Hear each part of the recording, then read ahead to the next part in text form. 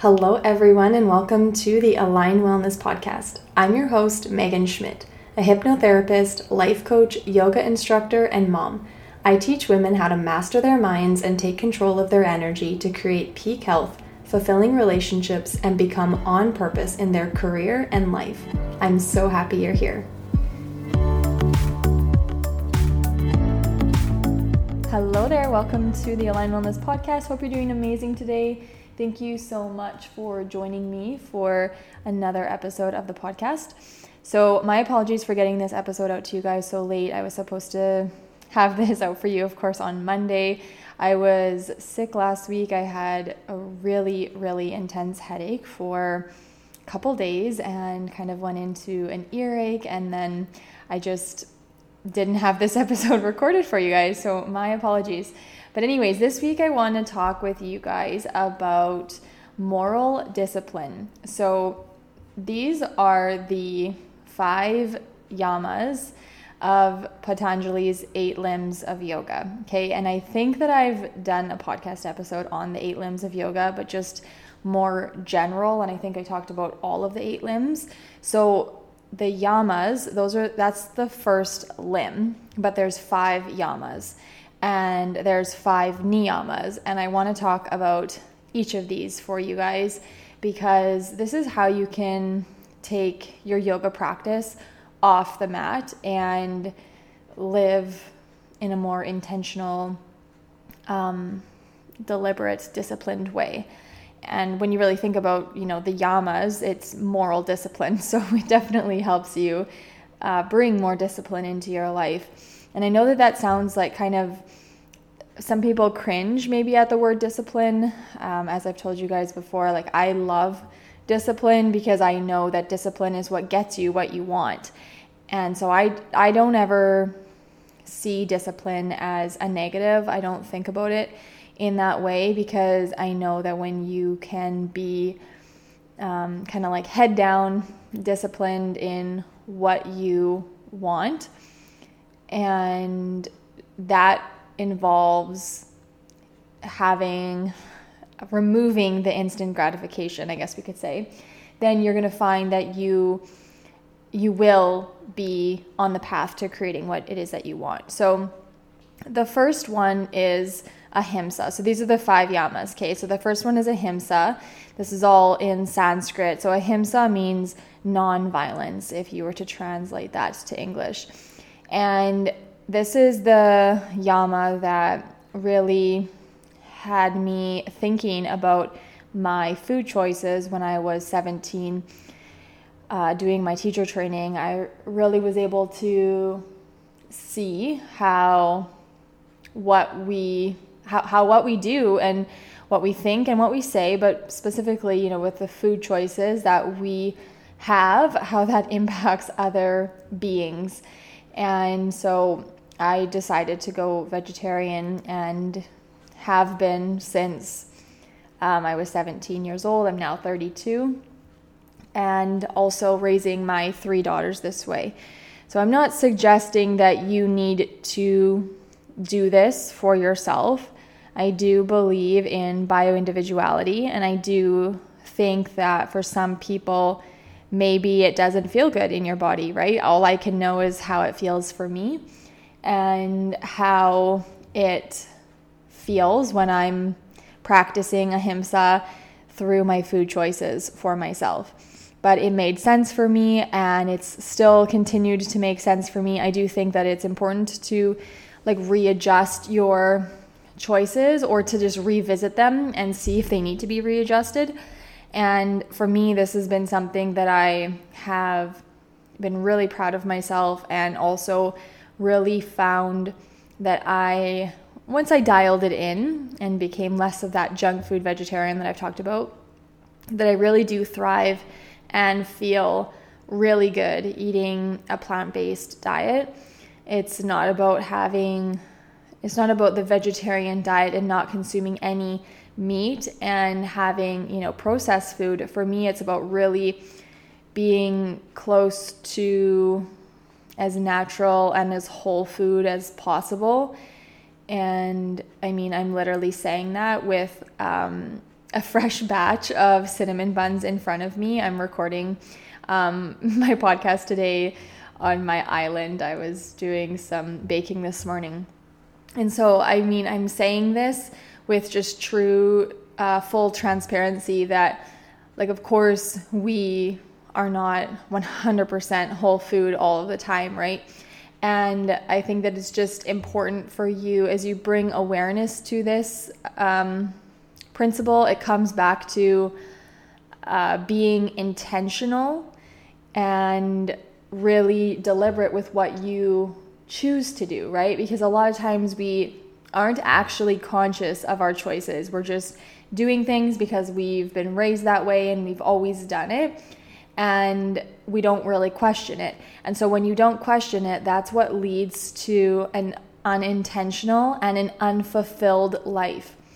For you to live a fulfilled life, as I've been really talking about this a lot on the podcast and on Instagram, for you to live a fulfilled life, you must be bringing intention to what you're doing, what you're thinking, what you're saying. And for you to bring intention to it, you have to have awareness. So it really starts at the ground level of just noticing what you're eating, or noticing what you're thinking and what you're speaking, right? Because nonviolence is also a part of what you're thinking and what you're speaking as well. Because you can say things in a sarcastic tone and the energy behind it is mean or violent, or, it doesn't have to be violent in the sense of like how maybe your mind initially thinks of that word, but it's harmful, right? So sometimes, people are sarcastic and they're trying to be funny, and, whatever, we don't have to take offense to it. But if you're the one that's being sarcastic a lot of time, like, why can't you just speak the truth, right? So it's just about bringing awareness to yourself and the things that you're thinking and saying and doing. And then from there, kind of questioning it and deciding if it's working for you, if it's getting you the results that you want, and if not, what else can you do? So ahimsa, non-harming, non-violence, and that's in what you think, what you say, and what you're doing. So a lot of times we can think, well, yeah, like, I'm not out there punching anyone, or I'm not, saying harmful things to people. But how can you kind of distill that and get it even a little bit finer? Like, are you thinking things? Is there judgment? We all judge, and it's not about, I don't know that you'll ever get to a point where you're not judging, but can you recognize your judgment really quickly and then change it and stop yourself from going down that path, right? Can you stop the gossiping? Can you not participate in that, because that is harming someone, right? Harming someone's reputation, harming someone's whatever. And all of this has to do with ahimsa and the first yama, or moral discipline of yoga, and taking it off your mat. The second one is satya, which is truthfulness. So I love this one. I love all of them. But you probably know that I have talked a lot about the book, The 4 Agreements, and the first agreement is be impeccable with your word. So I think about this as it relates to that. And it's funny how I've really expanded my repertoire of teachings and philosophies and different things like that. And you know that I love the 4 Agreements. You know that I love Wayne Dyer. You know that I love yoga. And like all these things that I love and talk about on the podcast, and how they all really fit together. And so many of them are saying the same things at different times. So, Patanjali, however many years ago, was talking about this. And now then there's a book on the 4 Agreements that's more relevant to our time that's talking about it again. So these teachings are timeless, and these people that are sharing these truths with us, they're onto something, obviously, right? Because they all kind of can fit with each other. So anyways, satya, truthfulness, being impeccable with your word, saying what you mean what you say. Again, talking about judgment with ahimsa, that also falls into place here, right? Can you just speak the truth and be mindful of any judgment that's in it, or anything that's not the truth? I talk about this a lot when it comes to managing our minds. It's just crazy how we just instantly assume that our thoughts are truth. And when we think something and we tell somebody something, we think that what we're saying is truth, but so much of it, like 99% of it, is just our opinion, right? And we're interpreting people's body languages and gestures and tones and text messages and emails, and all of it is like just up for interpretation, really. So when we think about satya, truthfulness, it's just really getting to the cold, hard facts. That's what I like to think about it when I'm doing coaching with someone. It's like, what are the cold, hard facts, and not your opinion, not your judgments, not your random thoughts about it, not the past, what has happened in the past, what you think could happen in the future. Just what are the cold, hard facts? And so when it also comes to truthfulness, I think about being grounded in your truth as well, and speaking your truth and living your truth. And when I'm saying truth here, I'm kind of thinking of purpose and what you kind of came here to be about, and doing that with your heart, leading yourself with your heart. And this requires you to also be rooted in self-worth, because I know for a lot of women hearing that, they're probably thinking to themselves, who am I to do that? Like, I'm no leader, or I'm no authority on that. And so it does require a level of self-worth and self-belief for you to be rooted in your truth, or, we could say rooted in your purpose for here on earth. But that is what leads to a fulfilled life, which is what the whole point of everything that I share comes down to, is to just be in alignment and be authentically you, and that we all have a reason for being here, and we all have something important to share and to be of service to others in our own way. And I think that can also be part of satya and truthfulness when we think about the yamas. So the third one is asteya, which is non-stealing. And this one, people probably hear it and they probably think, well, I'm not going into a grocery store and just throwing, something into my purse and walking out, right? Of course not. But you can distill this one down to finer and finer quality, and thinking about, am I stealing someone's time? Am I, taking someone's energy away from what they need it for, right? Okay, I'll explain what I mean by that more. I think about this when it comes to, because I used to do this, where I would maybe ask somebody for help when I could have just done it myself. So that's kind of how I think about non-stealing, is if you can do it, then do it. And it's no problem to ask for help, of course. But then also at the same time, know that you can also do what needs to be done as well, right?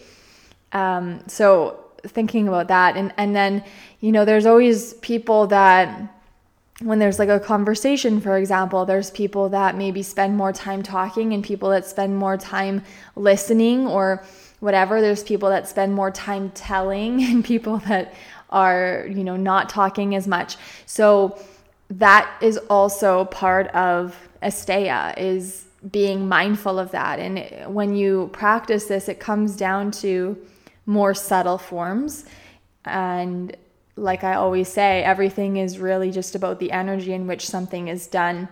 And not that anybody ever goes about their day with the intention of stealing someone's time or stealing people's energy. But when we're not aware of ourselves, 100% we do it, right? So be mindful of that as well. And see how that relates to your own life. And then number 4, brahmacharya. So this one's like typically described or translated as celibacy, but you can think about it as right use of energy.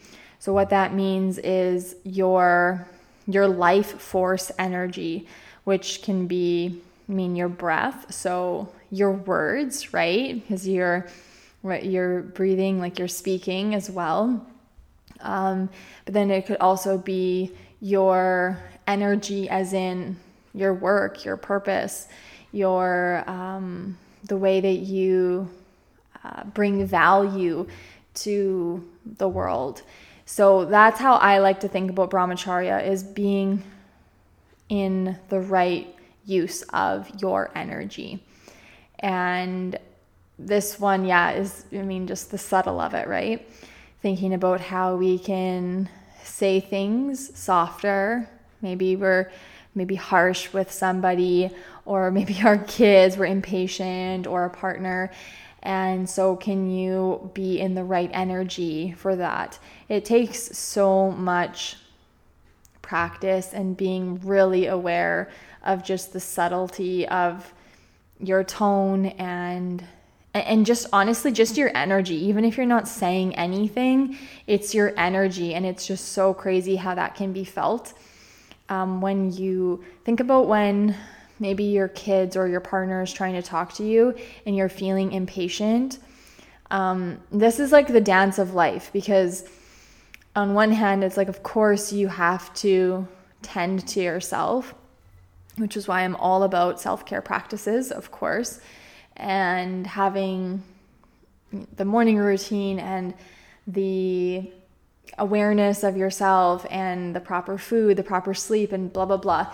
So I think that can really help. But then there's also the moment-to-moment times where it's like you're maybe just feeling, maybe you're a little bit burnt out, maybe you're just kind of done with the day and someone's talking to you, and it's like, can you watch your energy in that conversation where you maybe feel like impatient? Are you giving other people the best energy that you can give? That's hard work, and sometimes we feel really entitled to how we feel. But I think these are the little things that actually can have the biggest transformation in your life, is when you just can refine that. And I think about that all the time, about how it's just really too bad how we can give our families sometimes end up getting the short end of the stick when it comes to us and our patients and stuff like that. So how can you be in the energy that you want to be in more of the time?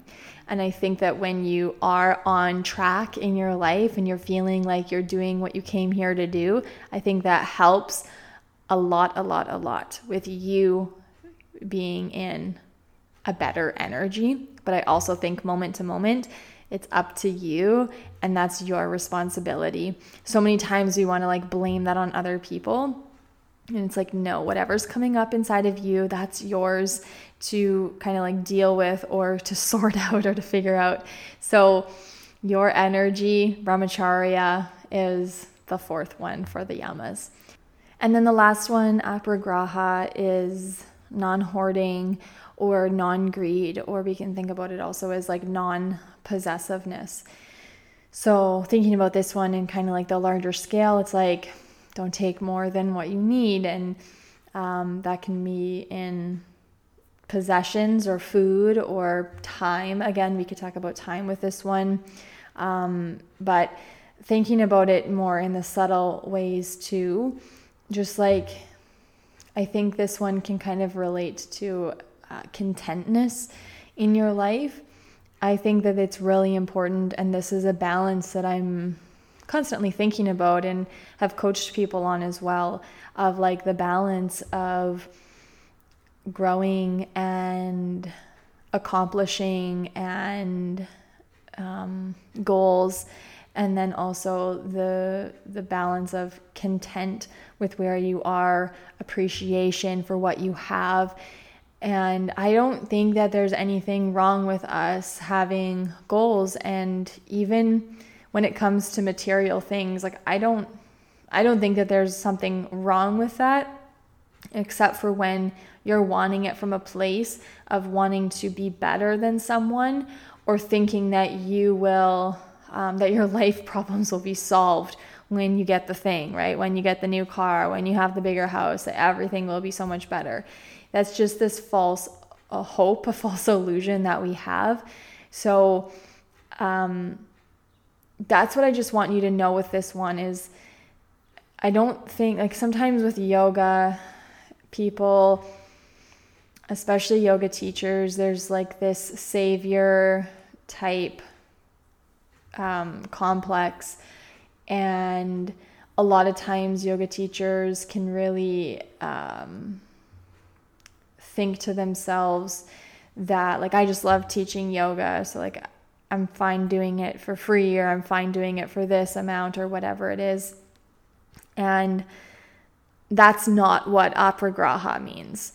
It's not about selling yourself short or accepting less than what you want, but just making sure it's all about the subtle energy of just making sure that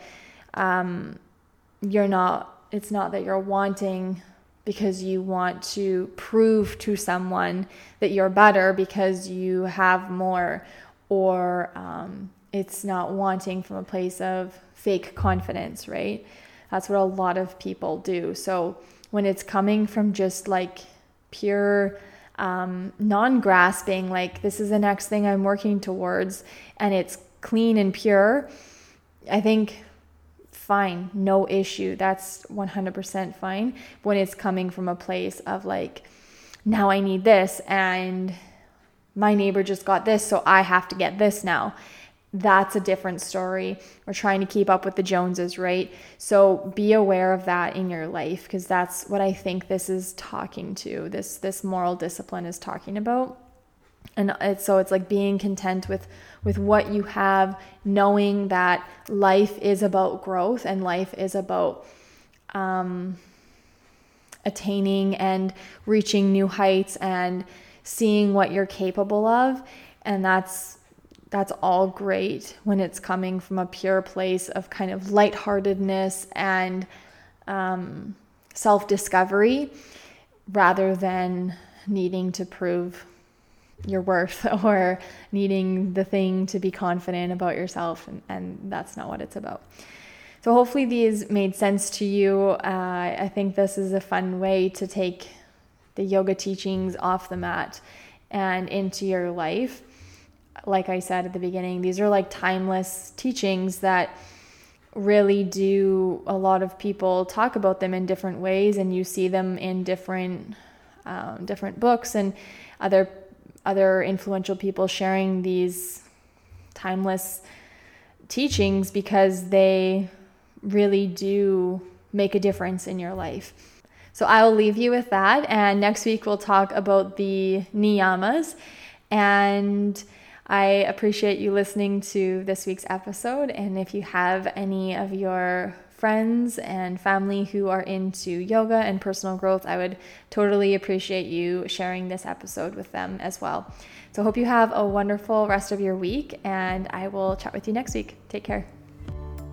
Thank you for tuning in to this week's episode of the Align Wellness Podcast.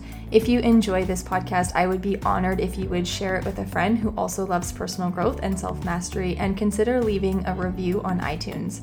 If you are ready to take this work and apply it to your life, you have to check out the Align membership. Follow the link in the show notes for the most comprehensive personal growth platform that will help you create a life filled with peak health, fulfilling relationships, and become on purpose. I can't wait to see you inside.